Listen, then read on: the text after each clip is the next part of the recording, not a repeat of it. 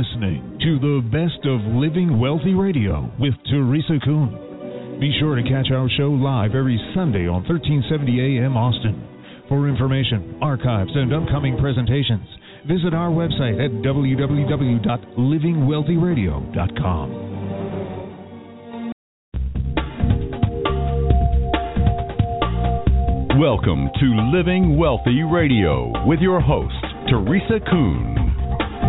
Good afternoon. You're listening to Living Wealthy Radio, heard every Sunday at noon here on Talk Radio, 1370 AM, streaming live at talk1370.com. I'm Teresa Kuhn, helping you live wealthier.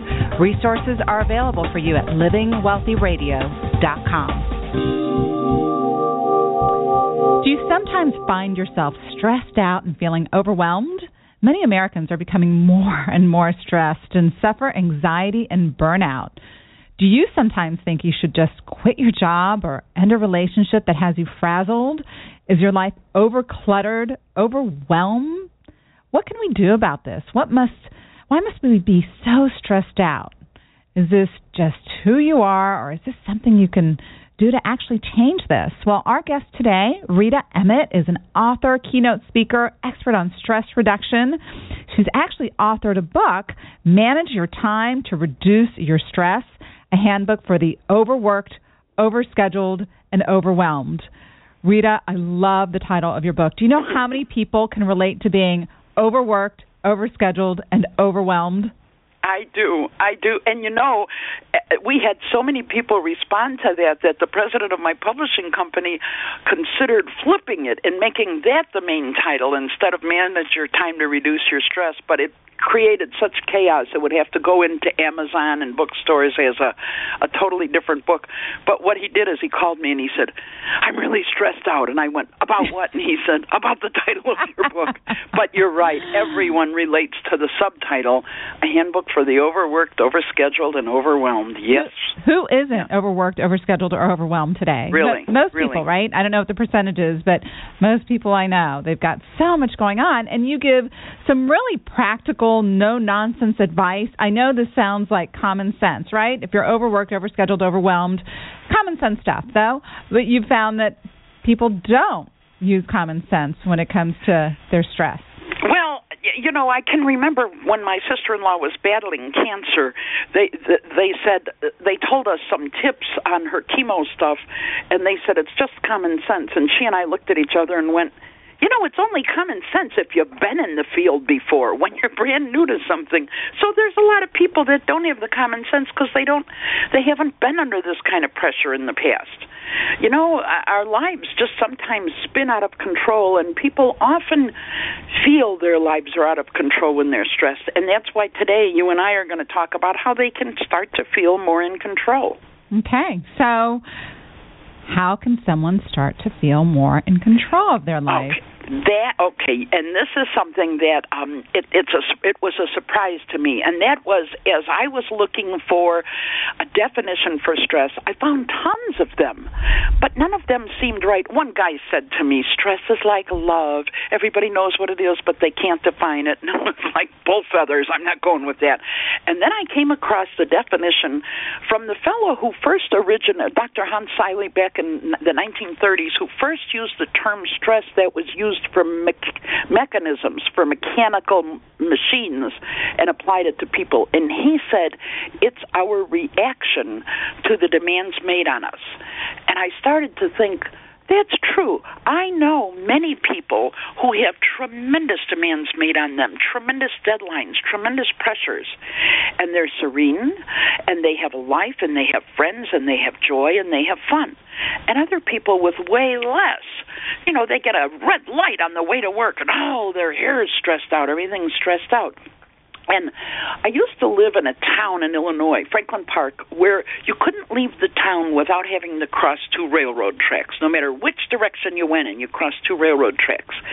And one time we were all stuck, for the arms, those arms that go ding, ding, ding and come down had gone up. One car had crossed and ding, ding, ding, the arms came down again. So we were stuck there forever. And I decided to take like an informal survey. I'm thinking, okay, that train is the demands made on on us. Let me observe some of the reactions. The guy in the car in front of me fell asleep. Teresa, we had to beep when the arms finally went up to wake him up. He was not stressed. The woman in the car to my right reached into her glove compartment, pulled out a gallon-sized Ziploc bag, and pulled out some postcards, a pen. She had a strategy for waiting for trains. She's catching up with her friends. But the guy behind her, his window was open. He was yelling and screaming and swearing at the top of his lungs.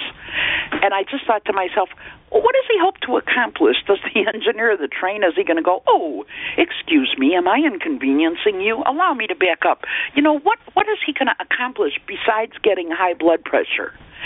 And I thought, this is very interesting. And since then, I've really observed that different people can have the same exact stress on them. And some are laughing about it and having a good time, and others are getting sick. And here's the thing, Teresa, when we talk about most topics in life, they are one size fits all. I also talk about procrastination, clutter, time management, communication, stuff like that. All those principles apply to everyone. But stress is so different. You know, the thing that stresses me out might not bother you at all. And the thing that relaxes you might put me into major anxiety attacks. So what stresses us out isn't one size fits all, and how to fix it isn't one size fits all. So is stress a state of mind, an individual state of mind? I believe it is. I believe that it has very little to do with the pressures put on us and entirely to do with our response to it.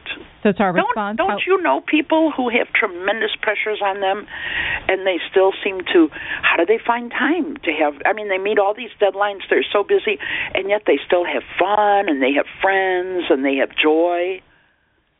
I can think of a couple people like that.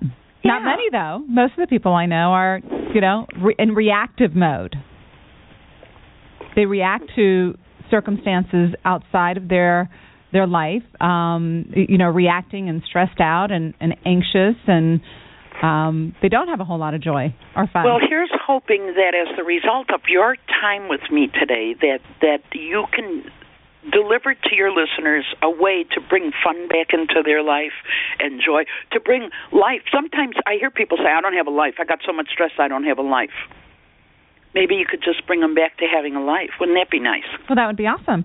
So what would you say are the leading causes of stress and anxiety in our culture today? Okay, some of the I don't know. We do have a lot of unique things. First of all, working 24 hours, 7 days a week is kind of new, and we are at a tremendously fast pace. But I just heard somebody say the other day, he was bragging that he hadn't had a day off in 3 weeks. And he says, Rita, I have an old-fashioned work ethic. And I thought to myself, that's not an old-fashioned work ethic. My grandparents both worked very, very, very hard.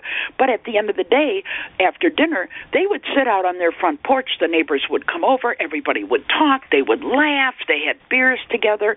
On weekends, every single Saturday night, they got together with friends to play cards. This guy didn't get together with friends. He didn't have a time of day that he was off. And so again, it's back to your really good question. I believe stress is a state of mind. We need to recognize that we have control. We don't have to take phone calls during dinner. We don't have to miss our kid's birthday party. We have control over that. And when we talk about this being a very fast-paced time, it is. But when you think about the stress of people in the past, there was no insurance. You were a farmer, and a hailstorm just wiped out all the work you've been doing. You've been working from sunrise to sunset since spring. And in one day in the fall, all your work got wiped out, and there's no backup, no insurance. And there were just a lot of other stresses. My grandmother had several children die at young ages, and when I got tears in my eyes as she talked about it, she said, "Oh, it happened to almost everyone on her block." It was like common. that's real stress too. So we're kidding ourselves if we think the stress we have is new and unique. There's always been stress. There's always been demands made on us.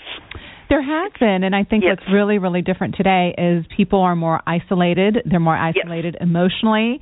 They are connected to their phones and social media, and there's no time to rest the mind, to rest the brain, to regroup. We don't get re-energized by our relationships or our connections because it's really, a lot of it is virtual. It is. I think about the community that people had in the past, that people could celebrate with you in times of joy and grieve with you in times of sadness, and now the community is virtual, and it's not as satisfying. You don't get that hug when you're in grief.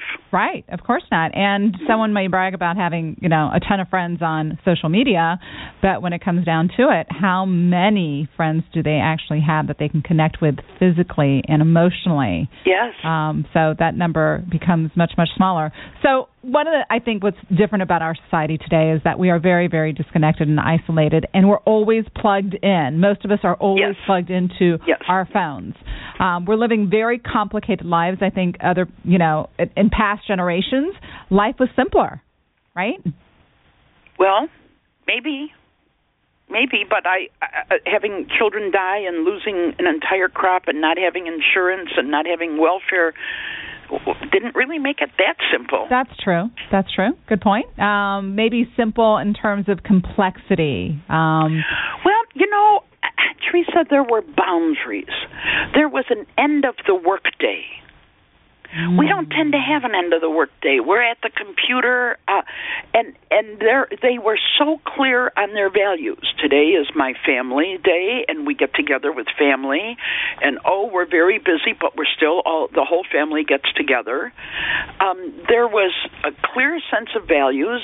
And I do believe that if we value something and we're not spending time on it, and we're spending time on something we don't value, I do believe that's a cause of stress. Absolutely. So if you value family and you're spending no time with family but all your time on work, which isn't that valuable to you, you'll be stressed out.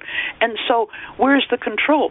Well, a lot of people think you don't know my job. You don't know my job. But almost every job we are allowed to say, I will not use that phone during a meal. I will not interrupt this visit with a friend. When I'm with friends or with family, I turn off the phone. Teresa, have you seen a new thing? Have you seen a group of women in a restaurant where their phones are stacked up? Have you seen that? I have not, actually. I'm in the Chicago area, and it might be a new thing, but I asked right away. And the first one, the women get together for lunch. They're business women. They stack their phones up on the table, and whoever answers the phone pays for the lunch. I love it. So they let their phones ring and ring and ring, and they said the first time they did it, they all had anxiety attacks as their phones rang and rang and rang. But not one of them has ever had a call that the person didn't leave a message, and they called them back. Love it. And they got to enjoy each other without sitting there and whispering quietly because Joan's on the phone, right. That type of thing. And so some people are starting to say, no, I'm not willing. I'm going to have boundaries. This thing about 18-hour work days, if we don't declare a boundary that now I'm off and now I'm going to do something to recharge my battery. Oh, Teresa, it could be reading trashy magazines. It could be a walk in the fresh air. It could be simply having time with your family or a friend. But if we don't say that, then we aren't recharging our battery. If we work, and then we go back to work tomorrow and we're only 70% recharged, so we aren't working at top 100% capacity. We're not getting a great job done. And then at the end of the day, we didn't get everything done because we were less productive. Do you see the circle we get into? Absolutely. So, and research tells us that people who take a break during the day, who get away from their desk, who have lunch away from their desk, who end the day at a certain time and don't stay at work 18 hours a day, that they are more productive and they get more done in the 8, 9, and 10 hours that they do work than people who just work. So we have control over our boundaries. You know, some people say, you don't know my boss. But we can see, I believe we teach people how to treat us. And the reason the boss says, hey, can you stay late now, is because we've often answered with, sure, no problem. And the turkey believed us. He believed us that it was no problem to stay late. So now we think he's an ogre, he's a monster for asking me to stay late, but we taught him. I have a friend who hates helping people move on Saturdays, giving up his Saturday to help friends move. And I asked the guy, okay, his name is Tom, and I asked the friend who's moving, I said, why did you ask Tom to help you? And he said, oh, because Tom says it's no problem. And here's Tom complaining that everybody asks him, and he's teaching people with words that say it's no problem. So sometimes we may have to talk to a boss and say, I feel I will be more productive if I'm able to leave by such and such a time. Not an unreasonable thing, not 3 hours before quitting time, but, that those days that I stay late, I find that I'm not recharging my battery, and I'm not as productive then the next day. So, and bosses, sometimes they'll blow us off. I did this with a boss one time. He absolutely blew me off, and he stopped asking me later to stay late. We had a delayed reaction with him. He thought about it. He valued my work. He knew I was a hard worker, and he stopped asking. But when I went into the meeting, I came out visibly stressed and shaken because I felt like, he just didn't get it. And does any of this make sense? Oh, absolutely it does. And you talk about perfectionism, and those who seek perfectionism also adds a lot of internal stress to their life. I agree. I think it's one of the key causes of stress. When we expect perfection from ourselves, from other people, from the world, we are creating stress for us and for everyone else. Now, I'm not saying that means, instead of perfection, shoot for mediocrity. I believe that the people who listen to your shows are kind of the cream of the crop, and they would not accept mediocrity. But I'm saying we can have a standard of excellence. Excellence is achievable. Perfection is hardly ever achievable. Let me tell you a story. We just went for 3 weeks to Ireland last month with my son, his wife, and 4 teenagers. 4 teenagers for 3 weeks. And we talked a lot about perfection ahead of time. We said, this is an adventure we're going on. This is not going to be a perfect vacation. You've seen adventure movies. Good happens, bad happens, ups, downs, happy, sad, scary, assuring. And so, do you understand that? We had this talk a couple of times, and then one of the teenage girls, the 15-year-old, got trapped in a bathroom. It was not a stall. It was one door for handicapped people, and it was steel, and it went from top to bottom, and she couldn't get out. Oh, no. And there was one of her brother was with us. The others were all in the car waiting, and there was me and Connor, and then she was trapped in the bathroom. And he said, when she comes out, she's going to be sobbing. She's going to be a basket case. We've got to help her. And he and I started to panic. And then finally Connor said he's going to go get help. And the man who came to help us said, this happens all the time. Come on, fix it. But anyway, so he gets her out. And we are braced for her to be a puddle of tears, and she comes out and says, let the adventure continue. I'm an adventurer. And it totally changed their expectation. When everybody stopped expecting it to be perfect, then when crazy, stupid things happened, they'd say, well, this is going to be a story to tell people. And it changed our mentality. And when I think it's horrible that bride magazines tell the bride that it's going to be your perfect day and everything has to be perfect. Oprah Winfrey, do you know her? Oprah Winfrey used to be on TV. I've heard of her. Yeah, she used to be on TV.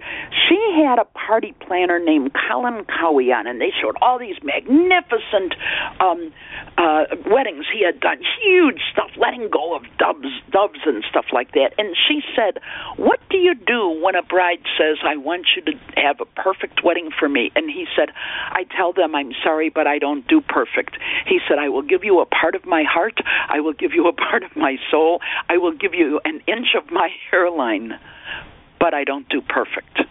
We will have a wonderful wedding, but it won't be perfect. And I thought, that's what brides need to hear. Who knows anyone who ever had a perfect wedding? There's always something going wrong and going crazy. But, you know, you brought this up. It's our expectation. All we have to change is stop expecting ourselves to be perfect.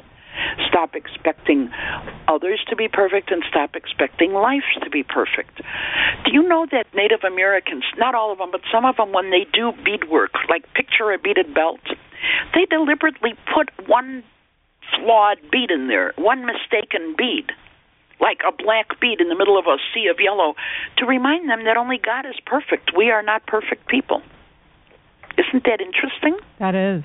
And quilters do the same thing. Many quilters, the Amish, put a flaw in their quilting, their handmade quilts, to remind them we're not perfect. It's okay. And it's okay when we're not perfect.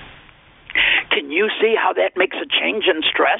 Oh, absolutely. Really? Setting the expectation not only for yourself, but in your example, your vacation, your family, you set the expectation, hey, this is an adventure. Stuff happens. Life happens, right? And life is not perfect. And to expect perfection, I think, invites a lot of anxiety and a lot of stress. But I think we get ourselves set up for it, don't we? I don't you feel bad for when you see those bride magazines, the headlines on the front page, your perfect wedding. I feel bad for them. Well, you know, it's the bridal magazines, it's the information that the media puts out, and not to always blame the media, but think about it.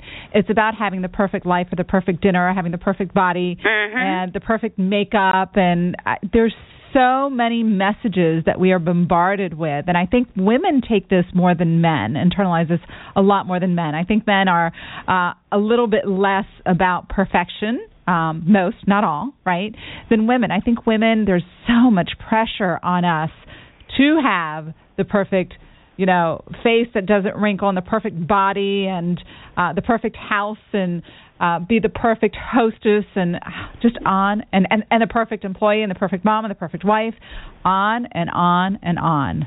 One time we were watching a TV show, and it was Christmas time, and the family was decorating the tree, and this beautiful music was playing, and they were singing some beautiful Christmas carol, and it was wonderful. And then after that, we were decorating our tree, and our son said, and we were playing a CD, and our son said, if I have to hear a partridge in a pear tree one more time, I'm going to take that CD and use it as a Frisbee outside. Oh. And it was like, we are not like that family on television. Right, the perfect family. But that's the image we were given. And you look at their houses, they have these house full of kids, not a bit of clutter. Isn't that interesting? That is realistic, you know? That is so not realistic. And actually, we are about to take a break. Our guest today is Rita Emmett. We are discussing the causes of stress and anxiety in our lives. And when we come back from break, we're actually going to talk about some tips on decluttering your life and dealing with procrastination. This is Teresa Kuhn with Living Wealthy Radio. We'll be right back.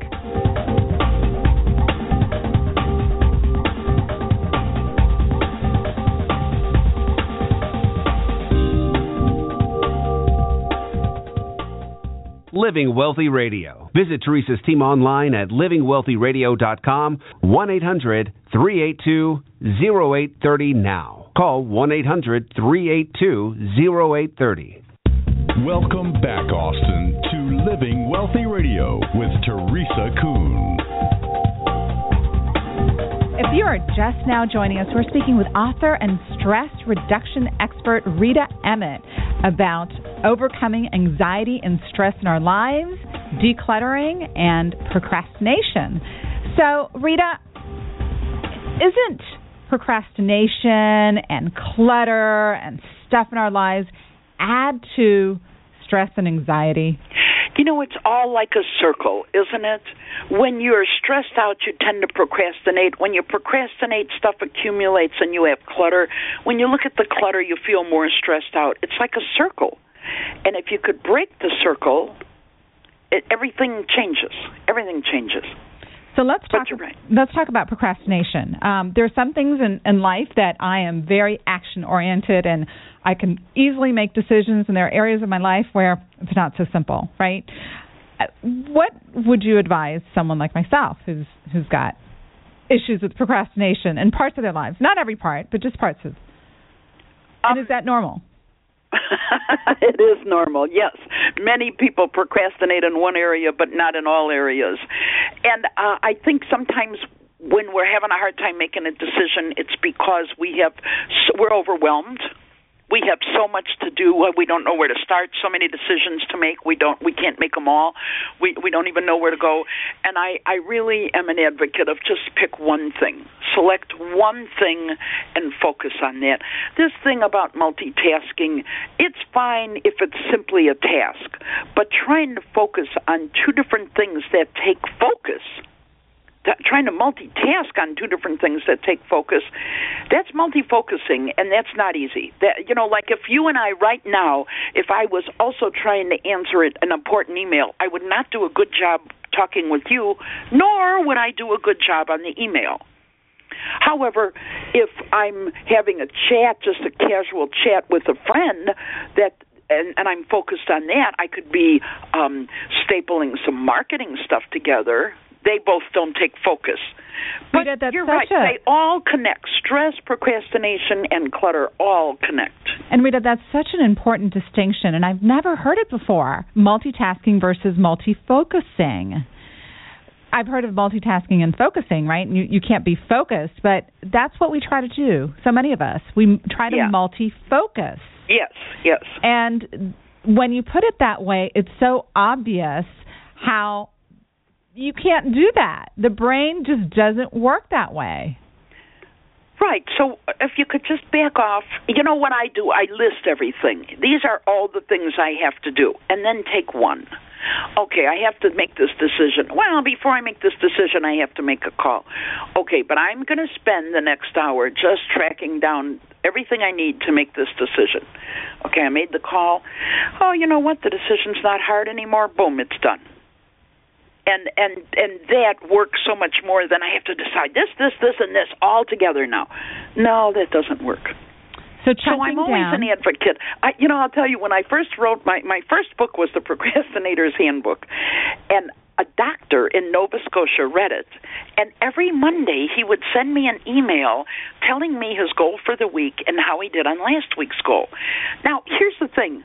I don't know him, never met him, never asked him to do this, and had no idea why he was doing it. But every Monday it would show up. And one Monday his goal was to clear the papers and junk, clear the clutter off the dining room table. Tuesday, I get an email, and it said revision of previous email, and I open it up, and it said to clear the clutter off the northwest corner of the dining room table. And that it made me laugh, but he was absolutely right. If you walk into a room and you say, I have to get rid of all the clutter in this room, you stand in the doorway. It's sort of like the clutter sucks the energy out of the marrow of our bones. And you stand in the doorway and you go, I need a nap. I can't do this. But if you walk into this cluttered room and say, okay, I'm not going to attack it all. I'm going to attack that one stack in the corner or this one area on top of the file cabinet. That's all I'm going to do. And because getting rid of clutter, you just talked about decisions. Every time we go to get rid of clutter, we have to decide, am I going to keep this? If yes, where? If I'm not going to keep it, how will I get rid of it? Will I throw it away? Oh, it's too good to throw away. Will I donate it? So I feel like when we're working on something we've been procrastinating on, set a timer for an hour and just give it an hour. And at the end of the hour, take a break. Walk outside, read something. Take a break, though. Get up and move physically away from it, just because your brain's going to explode with all those decisions. You don't want your brain to explode, so do something to put your brain back together, even if it's a different job or a computer game or anything just to take a break. You can go back to the clutter busting then, but to try to make an hour's worth of clutter decisions, anything more than that, it's sort of, you know what, if you tend to go past an hour, your decisions tend to be, I'll keep it and I'll decide later. I'll keep it and I'll decide later, and pretty much all the work you're doing is wasted. Does that make sense? Oh, absolutely. So blocking out time in a week or a day and saying, okay, I'm going to dedicate the next hour to decluttering, and then within that hour, as you're going through, let's say you're cleaning out a closet. I've heard there are different strategies for making decisions as to, let's say, a piece of clothing or paper or books or whatever. Either keep it, discard it, give it away, or decide later, right? That's a good question, and not decide later. I don't advocate that, because then you just did the clutter shuffle. You just shuffled it all around and nothing got disposed of. So I advocate two things before you start. One is select a person, family, or organization who will love and cherish your stuff as much as you do. So when you take a jacket out of the closet that you haven't worn in 2 years, instead of putting it back, you say, you know what? Somebody at the homeless shelter would love this. And you've got a stack of books. You've got some books you're always going to keep. You've got some books you might read again, but there's that other stack. You're really never going to go back to it. You're never going to read it. Why not pass it on to the library? Most libraries have a group called Friends of the Library. And if the library doesn't need the book, they sell the book, they get money, and they buy the library what it needs. How cool is that? We have an organization in town called Sarah's Closet.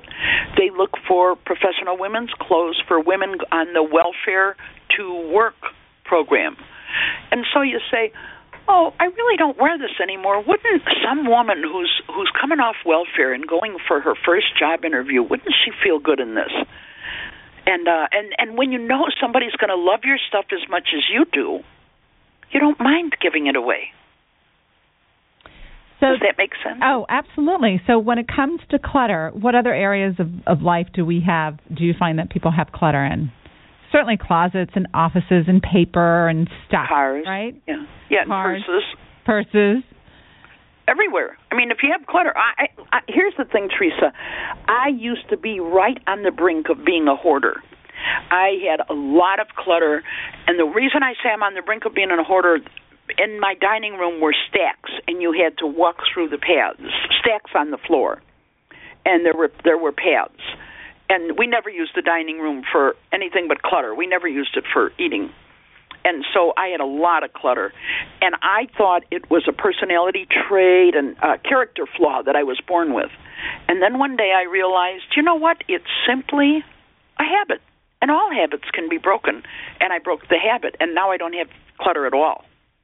So did you make a decision not to add things to your life? So you made the decision to break the habit, but it's so easy to bring things into your home or bring things into your car. How did you stop that? You are so on target. Listen to this. This is going to be the best thing your listeners have heard in weeks. Clutter does not come from being lazy, messy, or disorganized. Isn't that good news? That's great news. So now where does it come from? It comes from habits. Only 4. All your clutter comes from only 4 habits. So here they are. The first habit, do you save stuff you don't need or use? The second one is, do you insist on allowing stuff into your life that you don't need or use, either by shopping or people giving it to you or whatever? The third one is, do you never find a place for something to belong? If something doesn't have a place to belong, it's clutter. It's that simple. You don't have a place for it, it's clutter. And the last one is, do you set stuff down that you're going to put it away later? Now, here's the joy of it. The first letter of each habit spells sins, S-I-N-S. S is save stuff you don't need or use. I is insist on bringing stuff into your life you don't need or use. N, never assigning a place for it to live. And S, setting it down to put away later. So what we're talking about, Teresa, is we're going to repent from the deadly sins of clutter. And and what you just introduced is the second one about bringing it in. that some people only focus on getting rid of their stuff, and then they run out and shop and bring back a whole bunch more stuff.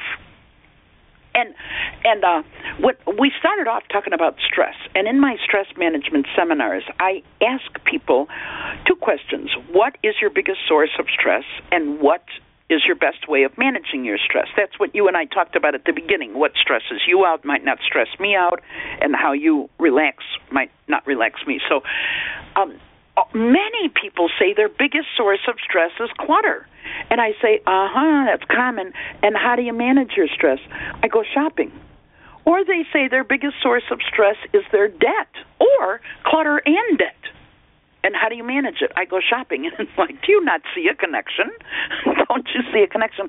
And one time a woman raised her hand and said, clutter and debt are your biggest source of stress, and you handle your stress by shopping. And the woman's name was Anna. Like in the Frozen movie, Anna, not Anna.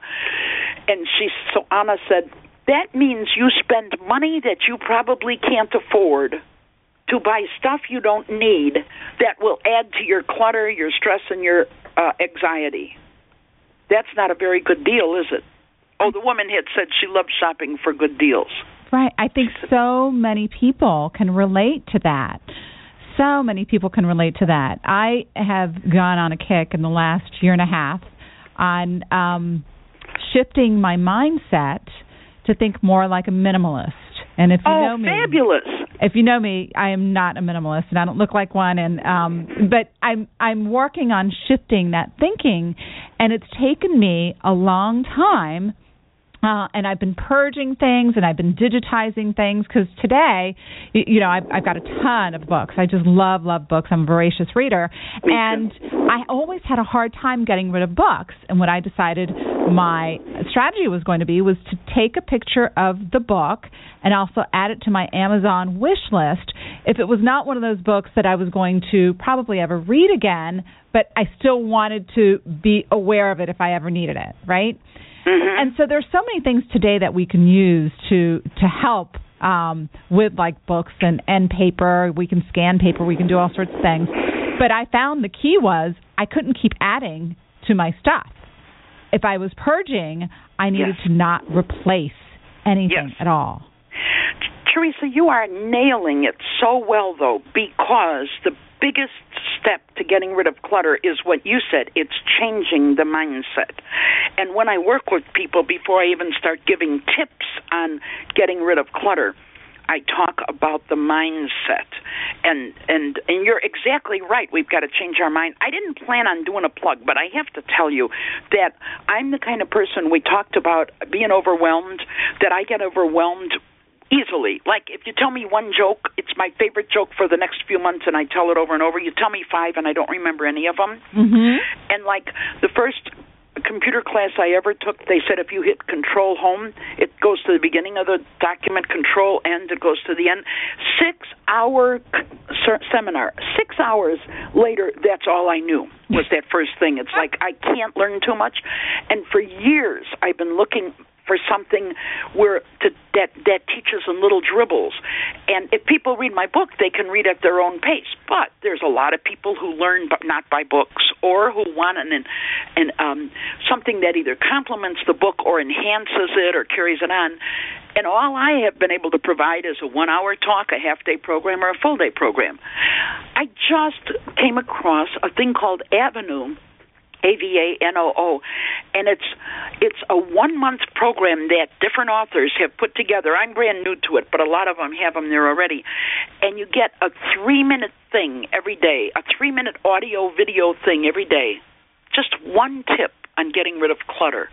Just one tip on changing your mindset. Exactly what you were talking about. What to do with the old books and that. I'm never going to read them all. And I'm very excited about it, and I don't mean to be promoting it, but I want your listeners to know that that's what the kind of learning I like. I promote stuff all the time. And so what's it called again? How do you spell it? AVANOO. AVANOO. And I have a procrastination one up already. Do you want me to get a discount for your listeners? They'll be some of the very first ones going there. That would be fantastic. That would be awesome. But I don't have it now. I could call you back with it, and you could offer it another time. Would that be good? Or how about on your website? On our website, livingwealthyradio.com, we're going to have the podcast of today's show. Okay. And we'll also include it on there. And my producer, Joshua, can get with you for the specific information. I'll get a discount because your listeners will be some of the very first ones up. I only have a procrastination one up, but I'm only on day 21, the work for a clutter one, too. And I just love the idea. And I took a few at the beginning just to see. And it's wonderful. You just get one little thing every day. And sometimes that's all you hear, but sometimes all day long it's with you. And it's like, oh. Well, I took one on weight loss.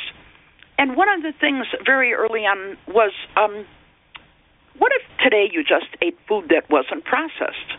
And it was like, oh, I could try that just for today. It really was a major change for me. It was like, oh, okay, I have a choice between this or grapes. Well, instead of having that, I'm going to have the grapes. It's just, I really learn well by just hearing one little thing at a time. Right. I think too much information or too much advice is also a form of clutter, right? And so good point. You're right. This is like minimizing good advice. And the other strategy that I'm working on is what I call the blank slate strategy. And I borrowed that term from God knows who. I do so much reading, and I have so many great coaches and mentors in my life that I'm sure I borrowed it from someone, and I'm not going to be able to give them proper credit.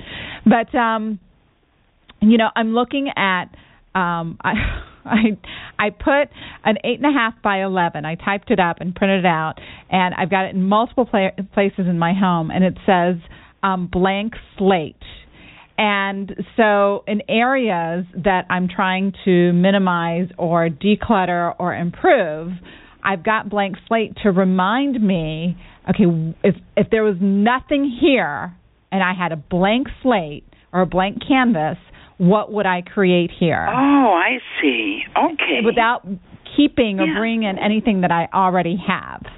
Okay. And so that's been helping me get rid of stuff, because if I've got, an item or a decoration that I'm really not thrilled with, I wouldn't buy it today. Why am I keeping it? Right. I agree. A book that I really have no interest in today, why would I keep it? I know why I kept it before, because I didn't want to let go of it, because I thought maybe I'd have an application for it in the future, or maybe I'd read it in the future. Well, that's where taking a picture of the cover and putting it on my Amazon wish list is helping me, because now I can get rid of it, because I know it's not going to be gone forever. If I need it, I know where to find it. I just don't have the physical book holding me down, and that's what I think clutter does. At least for me, mentally, emotionally, physically, it keeps me down. It holds me back. It affects my energy psychically. Does that make sense? You're absolutely right. Right. Holding you down, holding you back. I don't think we can guarantee this, but many, many, many people say as they start to get rid of their clutter, they feel lighter, they feel more energized. I joked before that it sucks the energy out of our bones, but truly it does. It does. And there's a lightness.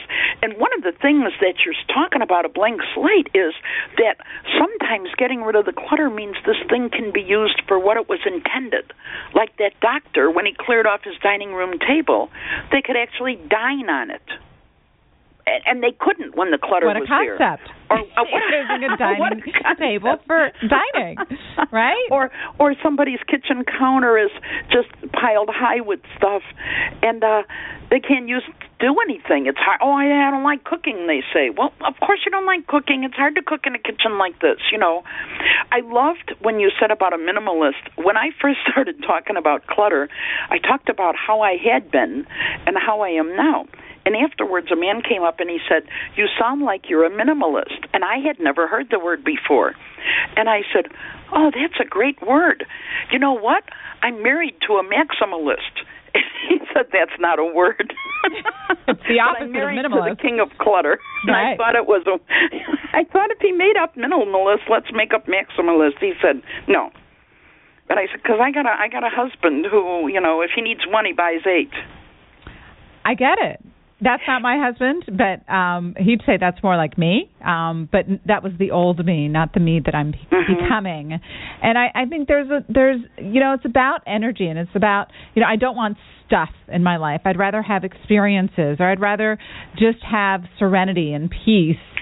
And I love feeling energized, and I love feeling light. And crap holds you down. Stuff just holds you back and holds you down. And you talk about and you advocate like a daily battery charge. Does that have anything to do with what we're talking about now? I do. See how it all comes together? You're going back to what we talked about in stress, and it does all come together.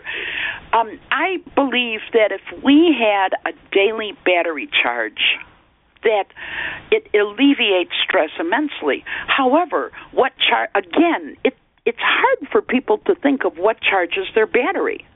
But I can remember a really dear pal had moved to Colorado, and she was going to be in town, and it was around Christmas time, and I had a whole bunch to do, and I was chasing all day long all day I couldn't wait to see her, and it was like I could do anything, knowing that tonight I'm going to be with a friend, we're going to be laughing. And it gives you such energy to know that whatever your battery charge is, well, I'm going to, maybe I'm working hard now, but I'm going to put my feet up tonight and just watch TV guilt-free because I got all this done, or whatever it is. For many people, though, you said something before that it's getting outside. One woman said the only time she's outside is from her house to the car and from the car to work. And yet as a kid, she was an outside kid. A lot of times as we talk about our battery charge, it's good to look at what did you love to do as a kid. I got an email from a woman who said, I was in your seminar last week, and you asked us what we loved to do as a kid, and I'd like to tell you what I've done since then. It was a month after the talk. And can I call you? And I wrote, sure, you can call me. So she calls, and I'm thinking, she said she was the one who loved to color in coloring books, and I was picturing she got into a class to watercolors or acrylics or oil painting, and she's got in touch with her inner artist. And I got on the phone with her, and she said, remember me, I'm the one who loved to do coloring books. And I said, I do. So what's happened since then? She said, I've colored 5 coloring books. How awesome. That was her joy as a kid. That's her joy now.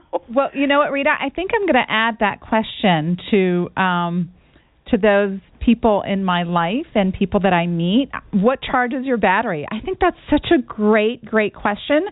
We are actually out of time, but Rita, thank you so much for being on our guest today, and thank you so much for giving us some great practical information and tips on how to live with less stress, less anxiety, stop procrastinating, and getting rid of clutter and stuff. It's my pleasure, Teresa. This was great fun for me. Thank you. Your website is ritaemmett.com. We will post that information. And I offer a free monthly tip sheet that people can sign up on the website. It comes by email, and it supports you in breaking the procrastination habit and the clutter. And it only deals with clutter, procrastination, and stress. Awesome. And we will link your website on our livingwealthyradio.com, the section of the podcast for today. Again, thank you so much for joining Living Wealthy Radio, and God bless. You've been listening to Living Wealthy Radio on Talk 1370 and streaming live at talk1370.com. I'm Teresa Kuhn, and I hope you'll join me again next week as I show you ways to live wealthier. Resources are available for you on our website at livingwealthyradio.com.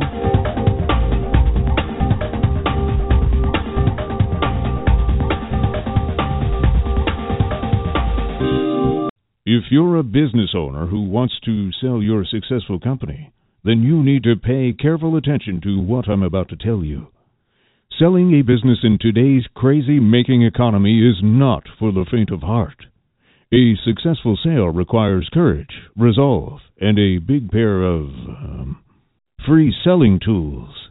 Get your free risk analysis tool and special report today from the only company that can help you sell your business in 49 days or less and pay zero taxes.